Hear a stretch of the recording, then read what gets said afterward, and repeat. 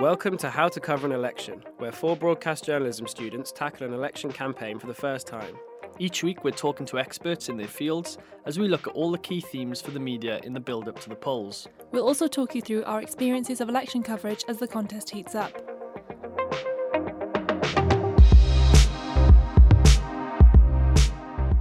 Hello and welcome to another week of How to Cover an Election. For this extra episode, we're discussing local news coverage of elections with Emma Meese, Director of Community Journalism here at Cardiff University.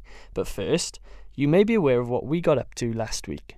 7 political parties, 7 leading figures debating the right way forward for the country. Welcome to Cardiff and the National Assembly for Wales for the BBC election debate.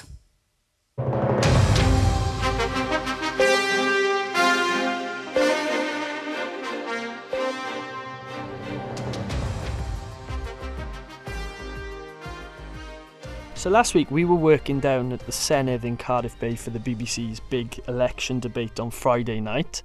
Guys, it's a good experience, wasn't it?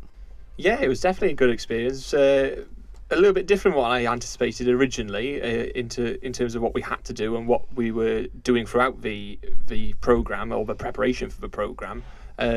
Just makes us realise really the scale of the operation, how big this actual thing is. It was huge, wasn't it? Absolutely huge. I thought it was amazing how many, I think there were 150 crew there, and me and Chloe arrived on the Wednesday night, so 2 days before it all kicked off. And it was just this, all the rigging was there, but it was just this kind of wooden shape where the stage was going to be. And then we gradually saw it transform into this very slick looking set. Everyone was working like hell for leather when we got there on Wednesday night. Just, I think they were sanding down the stage. They were drilling holes in the lecterns for, the microphones to go in and stuff for the leaders. It was absolutely crazy. For those of you that didn't see the BBC's election debate on Friday night, they basically turned the reception area of the Senedd into the debate in studio. So very different to a lot of the other debates that we've seen on TV this year. And the thing is, it would be so much easier to do it in a normal studio, but it does definitely add something when you're in this, I was going to say, it is a historic building, even though it's fairly new, as in this building that actually means something to British democracy. It does add something to the debate, I think. Yeah, it definitely does. Yeah, it's an iconic building for Welsh politics, so you can't disregard that as a fact, can you really? Mm-hmm. And there were a number of things we were doing as runners over the course of those 2 and 3 days. Guys, do you want to just run us through some of the things that we were doing? Pun intended. Yeah, exactly. Well, I think we should point out something that we learned it was all very fun, but learned the hard way, which is that a lot of TV work is not that glamorous. Absolutely. Which our course director here, Matt, who's done a lot on TV, said that was an important lesson that we had to learn, and we did learn it. So I know, Gareth, you had a bit of an experience running all over Cardiff. Yeah, so come Friday morning, there was still a number of things that needed doing ready for the evening's debate, one of which was getting together the glasses that both the presenter, Nick Robinson, and the individual panellists were going to drink from. The glasses in the Senedd weren't up to the standards that the floor manager wanted. I remember me and you were on the debate stage having quite an in-depth discussion about the quite width an in-depth debate about the size of glasses. So I had to have a troll online at different shops within the Cardiff area that sold drinking glasses. And eventually found some. I'm not saying I was the biggest cog in the chain of putting together this debate. Wish you weren't. but if someone doesn't go and get glasses on a Friday morning, then for an hour and a half debate in the evening, then no one's drinking water. Gareth, was it satisfying seeing the politicians drink from the glasses you would provide? Well, I'm going to do, for the first time on this debate, I'm going to do a shout out for my mum. I did tell my mum beforehand that when she sees somebody drinking from the glasses, it was me who got those, and she did text me during the debate actually saying, I just saw one of the glasses. So I felt fulfilled by the end. Me and Ev had a similar experience being on hold for hours. We had to get some kind of memory card for one of the tech teams, and me and Ev rang around every tech shop in Cardiff. I was on hold to customer service at various shops that I won't name. When you finally got it, it was so satisfying. It was, wasn't it? But just briefly coming back on the glass point, and these are things you'd never think of. Because the podiums were already there, weren't they? And we saw how big the platform to put the glass was on, so we were measuring that and seeing how... But it's important because last night I was watching the ITV debate and Adam Price was on there again, and Adam Price tends to wave his arms around quite a lot whilst he's talking. And of course, one of the concerns about these glasses and the glasses that the Senedd had was they had long and thin ones. Now, if you knock that over mid-debate, it's a bit of a catastrophe for a live broadcast. So it is important. Well, funny enough, when we went to the Adam Price Ask for Leaders debate a couple of weeks ago, Adam Price did knock over his water, Really? on his podium. Luckily, before it started, before the broadcast started, but there was, I think, was it about a minute before they were due to go on air? There was a woman on the floor mopping it up, mopping up the water. But it wasn't just going and finding glasses. There were many other things that we were doing over the course of the week. That ran from running outside to make sure that all the guys in the outside broadcast trucks were all suitably well lubricated. Was the phrase they used. By cups of tea, not alcohol. Yeah, we should make that. I think we should talk about the more glamorous side of it, which was the fake pre-debate. Yeah. Oh, yeah. Now, a couple of weeks ago when we met Adrian Masters, who spoke on Friday's episode, he mentioned how in the lead up to the debate, they have a rehearsal just to make sure that everything's working, a technical rehearsal, just make sure all the camera angles are correct and the presenter knows where everyone's going to be standing and can rehearse that. So we stood in for the candidates on Thursday. Guys, it was great fun, wasn't it? It was such good fun. So I was Rebecca Long-Bailey for Labour, and Gareth was Richard Tice. And I was Jo Swinson. Chloe was Jo Swinson, and our friend Fionn, who isn't on the podcast but was a massive help as well, was who did she? She was Caroline Lucas. And then Ev was the question asker who seemed to wander around the stage. Yeah. But I think it was we had about 2 hours to prepare. So we went through the party's manifestos and got some key talking points and some key lines that we thought they might say. And then we were told that to be as helpful as possible, we should interrupt each other as much as possible so that the presenter could have a chance to kind of practice calming everything down. It was for him to deal with a worst case scenario type thing, wasn't it, really? And it was good fun, and we had got into a couple of little shouting matches. Me and Gareth, we took each other on a couple of times. It was good fun, but also quite daunting. It gave you a bit of an appreciation of what the actual panellists have to put up with. Add to the fact then that they're in front of a national audience on primetime TV, and it puts that into perspective. But in terms of what we did on that debating stage, I think it was pretty important to make sure that everything was running, and it was just an opportunity that I think we all relished, really. Yeah, it was absolutely fascinating. Like, I have so much respect now for, like, whatever you think of their politics, I am not cut out to be a politician. I know that from that. It was absolutely daunting, especially having the presenter actually grill you as if you were, as if I was Jo Swinson. I'd just kind of stand there dumbfounded, just like, I have no idea what the answer is to that question. As often you were asked a question, you prepared. So I for me, I'd prepared a load of stats on health spending, Labour's health spending, that I was going to reel out when I was asked the question. And then the question was asked and it was framed completely differently from how I thought, and I was absolutely stumped. I was like, I just waffled on about some... You can see now why politicians give these non-answers, because in your head you're going, I have no idea what I'm going to say. Yeah. But it's like, even for me asking the questions, like running around the set, the miniature set area, you just stood there and you're just waiting for your turn. It's quite actually nerve-wracking. Even if there's nobody there and nobody's watching, you're just waiting and waiting and waiting, and all of a sudden, and we'll move on to our next question, and it's you. You know, but I was stumped a couple of times, because obviously, again, even for the questioners, there had to be some sort of rehearsal in respects that I had to maybe make my little introduction a bit longer than anticipated. I know once the presenter mimicked, but he couldn't find me. So just things like that, you don't necessarily think of, but you've got to do it because that's what they need to do. Yep, and whilst we're on the subject of audiences, I think it's really important to address this point, which we brought up in last week's episode, which was that some of these debates have become almost like football matches. One of the things I really liked about Friday's debate with Nick Robinson was there was a point made to the audience at the beginning, which was that this isn't another version of Question Time. It's actually going to be an opportunity for the politicians to take each other on, and there was actually a request made to the crowd not to boo, not to cheer, of course applaud if somebody makes a point that's important, but to actually allow the politicians an opportunity to speak. And I think people may disagree, but I think that it actually did make for a more informative debate. I don't know what you guys thought. I think it did, and I hope it continues to the Prime Ministerial debate next week, because I was re-watching the ITV Prime Ministerial debate so that I could get some tips on how to be Rebecca Long-Bailey from Jeremy Corbyn. And you get the last two statements, both politicians are booed during their statement and then massively applauded after, and it just makes for a bit of a pantomime. But in terms of, again, we had to even practice that as well as with the audience. We had to boo at some times. We had to be loud and proud. And say the presenter had to cool us down as to if it was going to happen. Luckily it didn't really happen to that scale on the actual thing itself, but it's all got to be practiced. Yeah, it was pretty much preparing for every opportunity, every likelihood. And so when we were sitting in the production office waiting for it all to kick off, and then watching what was unfolding. We were waiting for all of the lines that the presenter had prepared for calming down the crowd and calming down the politicians, whether or not they were going to be used, and that was really interesting seeing it all come together. And I also think from a technical point of view, when you're talking about booing and applauding from the audience, when that happens constantly during a broadcast, it actually eats into the time that what the debate is supposed to be about, which is the politicians being held to account on their answers.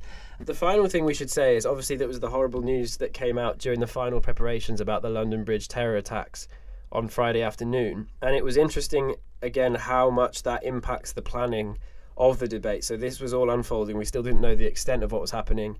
And it was straight away aware on set that the script would have to be rewritten, because of course that has to be acknowledged at the start, and then the questions have to be said with a mind that each politician is going to want to say something about the attack.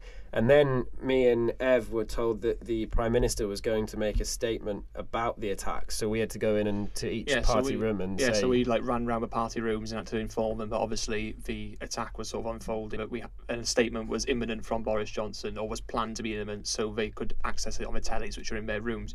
Yes, I understand it's got to be acknowledged and things like that, but it did completely change the atmosphere of the debate for the first 20 minutes, half an hour, which we wouldn't have anticipated. I think it was necessary, and I think it was good that happened, because it was, I think it would have looked a lot worse if that tragic incident hadn't been acknowledged. I mean, we did say afterwards that you did then have a good 5-10 minutes of politicians all reiterating the same thing, like condolences and thoughts and prayers. But I think that was kind of a good start, like to kind of create a level playing field for everyone. And then I feel like it wasn't as heated as perhaps we made out in the rehearsals, although we were ramping it up a bit. But I feel that you did get some feistiness between like Labour and Conservatives and the Brexit Party like later on in the debate. All in all, though, I think it was a great opportunity, and just like to take this opportunity to say thank you to the BBC for allowing us to go down there and help out. Absolutely. Yeah, definitely so. You're listening to How to Cover an Election. Keep up with us on social media by following @HowToElection on Twitter and Instagram. So something slightly different now. We've been studying this course and covering this election now for the last month or so, and we're told a lot about what journalists have to do, what things we should consider, like impartiality, a lot of rules and regulations in terms of what journalists do. But it wasn't until I went home a couple of weekends ago and I was taken to task actually on something I put on social media about how a lot of journalists and a lot of students of journalism are actually quite disconnected with the areas they've come from, or the areas that potentially we're going to be covering when we actually go into the world of work. The criticism of me was that I was talking about some sort of Labour policy, and the criticism from somebody that I was in school with was that you've done a degree in politics, you're studying a journalism degree, and the way that you use your language and the way that you talk is almost condescending. I was quite taken aback by that, and my immediate reaction was defensive. But then when I thought about it, I go home and my dad has never had a degree of any sort, let alone a political degree, and a lot of my friends that I was in school with don't have degrees and don't have the level of political education that I've had. So I thought it'd be really useful to dedicate a part of this podcast this week to looking at challenges that actually face us when we're looking to represent our audiences. And there's no way better of doing that than taking a closer look at hyperlocal news, which is the news that covers specific geographical areas. So this week I spoke with Emma Meese, Director of Community Journalism at Cardiff University, and that's a centre that's done a lot of work in Wales to set up hyperlocal publications across the country. And I started off by asking her what are the challenges facing local media in coverage of national elections. It's about making it relatable. So we know that audiences, or we class audiences, but readers and constituents often feel very disengaged with politics, particularly with everything that's been going on over recent years. So it's our job to make them understand how and why these national policies impact them. So it's finding those local stories, local case studies, local examples of how national stories can absolutely impact on their day-to-day lives. So it could be to do with taxes, or it could be to do with hospital waiting times, or it could be, any of those things. Is also making sure they understand what are devolved issues, because we have so much coverage of health issues, for example, in national newspapers, but they never make it that clear that those issues are devolved. So we do have a lot more control in Wales, for example, of health issues, but people generally might read a national story and think, oh God, this is going to impact me. It's our job to make sure that they understand how these policies impact them. So how to find the local angle really on the big topics. And then what value can hyper-local organisations bring to coverage that maybe national organisations aren't or can't? Well, huge, because we've got that local knowledge. We're so much closer on a local, hyper-local level to our audiences and our readers. You know, probably know them, probably say good morning to them at the school gates in the morning. So you're going to better know what issues they are interested in, what things affect them on a day-to-day basis, and it's finding out what policies relate to those local issues and putting them in front of them so they know exactly, and asking those difficult questions. So if you know there's an issue with, I don't know, huge potholes in your town or village, then working out what's the national spend going to be on that, and is that going to improve your roads and highways in any way, and finding those issues and making the topics relatable. But it, you know, it's really, really important in a way that national journalists can't do that. So there's been a big issue, particularly that arose following the referendum, of what is described as parachute journalism, where you'll get national newspapers who will decide, you know, a really prime example is the Gurnos in Merthyr. So, you know, one of the is dubbed one of the most deprived council estates in Europe. But some fantastic work goes on in Merthyr. They're one of the most, you know, forward-thinking, community-led areas that I've come across. There's so many brilliant initiatives. However, you know, they get so disengaged with journalism, journalists, politics, because they said, you know what, nobody's interested in what we've got to say. They will parachute a journalist in from a national newspaper. They've already written a script. They're just looking for the images that will depict the area the way they want to depict it. They will then go and find somebody to give them the quote they're looking for, and then they'll leave again. So that is a big issue. So when you are a local reporter, it's your duty to kind of make sure that you know exactly what the local issues are and surface those stories. Is there then a concern that national coverage of elections drowns out the work of these hyperlocals? I suppose it can't. I mean, it comes down to resources, and then it's up to you to really find out what what's the most important thing to cover. Obviously, if there's a big council meeting going on and there's a big decision that's going to impact people in the community, then that's obviously really important to cover. If it's something, just some sort of a bread and butter day-to-day stuff, then possibly it's more important that you cover some more of the election work. But you will kind of know, and there's other ways that you can bring that in. You know, the example I gave earlier was potholes on the road, so that could be a general state of our roads piece, but that could also tie in with the election. You can tie it in with policies, so find out what policies might be of interest, and find out what are the case studies, what local stories tell those issues or bring them to the surface. So there are ways of combining both. Many organisations may only have a couple of staff who are working on both of these things at once. What advice then do you give these journalists operating in this sort of environment? Again, it's just knowing your limitations and knowing, listen to people and ask, particularly on social media. We're very good at putting news out there. It's equally as important that we ask people, what would you like? And if you kind of say, look, I've got 4 hours tomorrow and I can cover this or that, what would you like to find out about? What's most important to you? And ask your readers, they'll tell you. So, and they'll feel far more engaged with the process. They'll feel more valued if you listen to them, if you kind of feedback on what you've learned. So there are ways of engaging the audience whilst you absolutely main control of the the stories and the storytelling. But if you really are stumped between there's these two things happening tomorrow, I think they're of equal importance. Just ask your audience. You can do all sorts of things now. You can do Twitter polls, you can do polls on Facebook, so you can do lives. There's lots of stuff that you can do to engage your audience, and then that will kind of get them to be more involved in the whole process as well.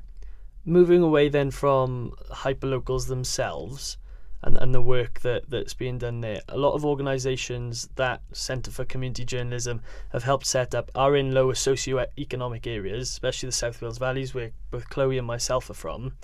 How do we as journalists then best deliver news to people like my friends and family back home, who maybe have had no political education whatsoever, and the only way they access any sort of political information comes through the media?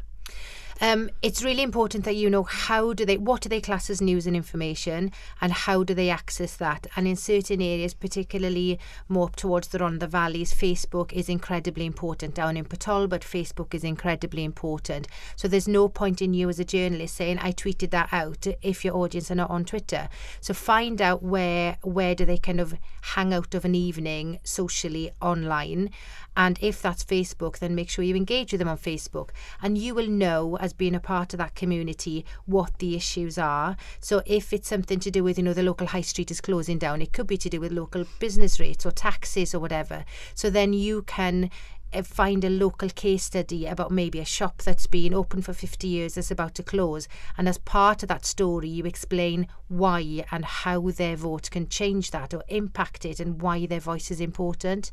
So I've got a huge campaign that I really want every young person and child growing up in Wales and across the UK to understand that their voice is important and that everyone's got a story to tell. So we have been working with NEU, the National Education Union in Wales, on creating a 10-week journalism schools programme. It's a toolkit for schools, and we're hoping to have at least one teacher in every single school in Wales by the end of next year that can roll this programme out, because of things like the referendum.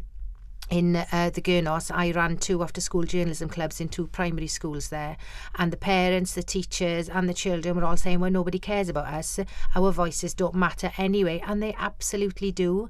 So it's engaging those people on issues that matter to them is the way to do it, on platforms that they already exist in. So there's no point in saying, well, as I said, I've tweeted it out if the audience is on Facebook. So it's kind of knowing where and how to converse with them. And on that point about platforms and social media, obviously that's an area that's exploded, and there's so much shouting going on in social media. How would we then as journalists cut through that noise that could be from political parties, national press, all in that social media arena? How do we cut through that to speak to these people that we're looking to inform? The way to do that is by including them in your stories and your storytelling. If you tell me any single person over the years that, their photo's been in the local newspaper, that haven't then had their aunties, their uncles, their cousins the following day walking down the street with that newspaper folded under their arms, it's exactly the same thing if they're tagged or mentioned or somebody they know's in a story. So as soon as you start really engaging with people on a local level and including their voices and their stories, so there's tools that we can use, such as advanced searches and geo searches, so that if we are looking at a topic, for example, it could be, health or hospital waiting times, we can use social media as journalists, such as anybody can, but it's a really useful tool to say, okay, well, I only want to know what people within a 3-mile radius of, and you could put the postcode of the hospital, anybody within a 3-mile radius of this that's tweeting the word hospital, I want to know what they're talking about, or Instagramming, or whatever it may be. And then that's where you start to find your case studies and opinions. So we're not saying what we think they're thinking, we're actually listening to them. So if we listen first, then we contact them and say, thank you, this is really interesting, we're now going to go and do a report on this, do you mind if we quote you, or whatever it is. Include them, tag them, use relevant hashtags, geotag things locally, and that's how you'll get found and heard above the noise.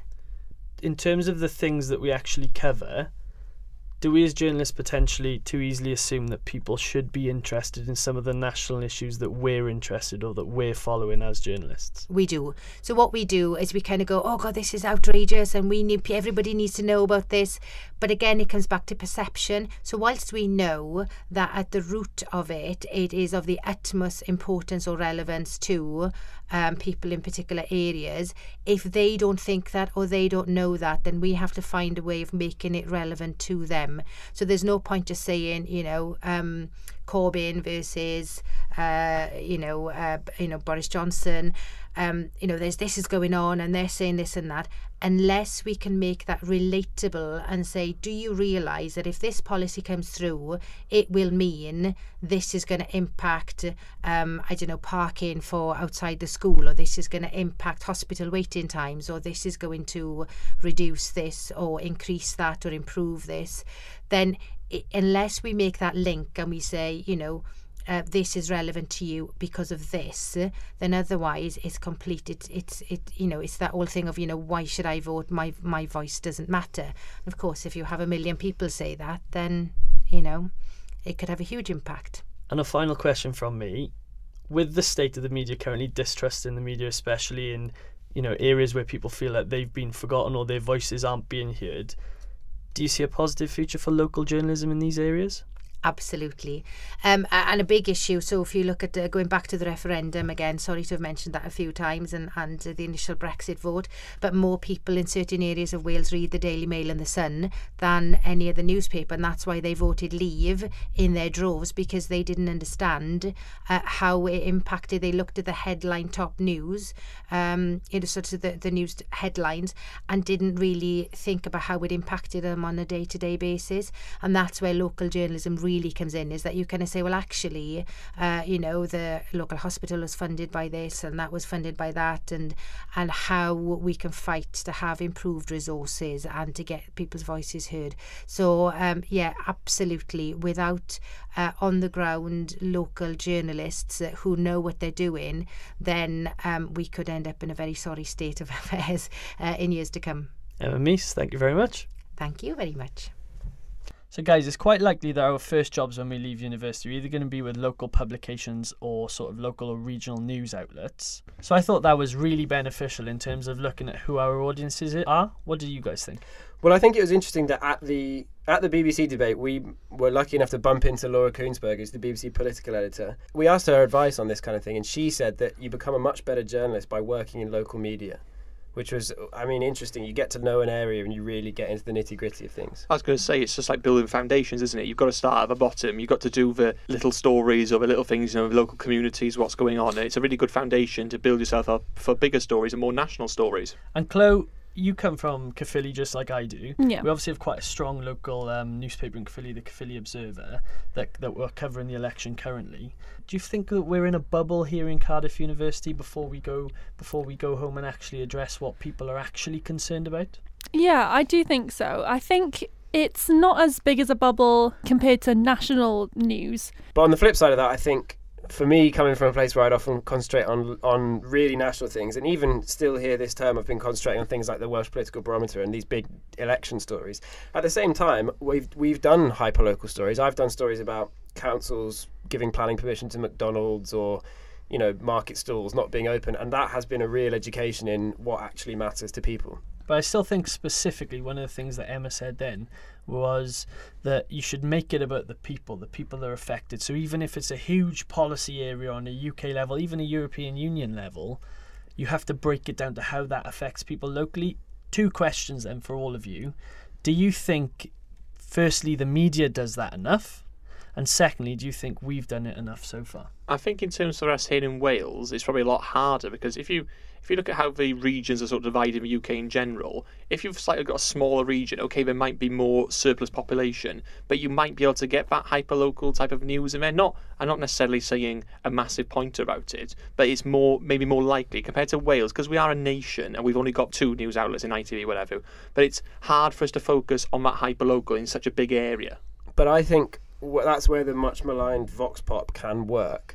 It's like you were just saying, it doesn't matter how big the policy is, it's just where you then get the coverage from. So for example, like you were talking about European policies, if there was, say, something on the European fishing laws, it is actually really interesting to go and speak to fishermen in a village in Scotland, say, how has this affected you and your business? When we're being taught here about, finding a story and wording a story and thinking about the top lines and things like that, you do kind of get into the mindset where you want to interview someone and you want them to say something specific.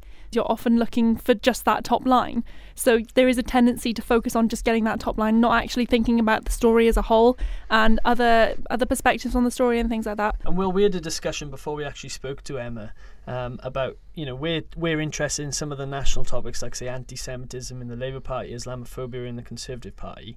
And you asked me, and now I'm going to reverse it and ask you, do you think that people on a local constituency level really care about the stories like that? So on the one hand, yeah, and I think it's patronising of people to say they don't, because it's a bit like saying, oh, look, we're the really politically interested ones, you just carry on worrying about potholes. So yeah, I think they do. But on the flip side, I think we underappreciate how much local stuff also makes a difference. And if there's a really pressing local issue, it's not surprising that someone may vote on that basis. And I think if you keep that rhetoric going, that's probably what makes people feel disenfranchised. I know people in the South Wales Valleys, from where I'm from, they're really dissatisfied with the way that they feel they've been portrayed in the media, and that there's the whole stereotype of people didn't know what they were voting for in Brexit, which Emma mentioned. And I think, people feel like they're being isolated in that sense by the national view. But it is important for journalism in general, really, but we do keep these hyper-local newspapers, maybe these hyper-local groups where those stories do get out into some sort of platform. Admittedly, it's not going to happen overnight where it gets to the top level, but you've got to start somewhere. So keeping these things is going to be important to make sure that people's voices at the lowest level of society maybe is heard. And remember what Nick Webb said on the podcast a few weeks ago when he said that you need to ask the questions that people aren't asking, and that is often done by the hyperlocal papers. So there's plenty more we'll be doing this week on some of these smaller issues, as Friday's episode is covering devolution and how devolved issues are a big consideration for broadcasters during election cycles. But that's all we've got time for this extra episode. Will, how can people follow us on Facebook? You can find us on Facebook at facebook.com/howtoelection. And Ev, how can people follow us on Instagram and Twitter? You can follow us on Instagram and Twitter, which is @howtoelection. And Chloe? You can listen to us on Apple Podcasts, Spotify, and it would be great if you could leave us a little review and give us a rating. But until Friday's episode, goodbye. Goodbye. Goodbye. Bye.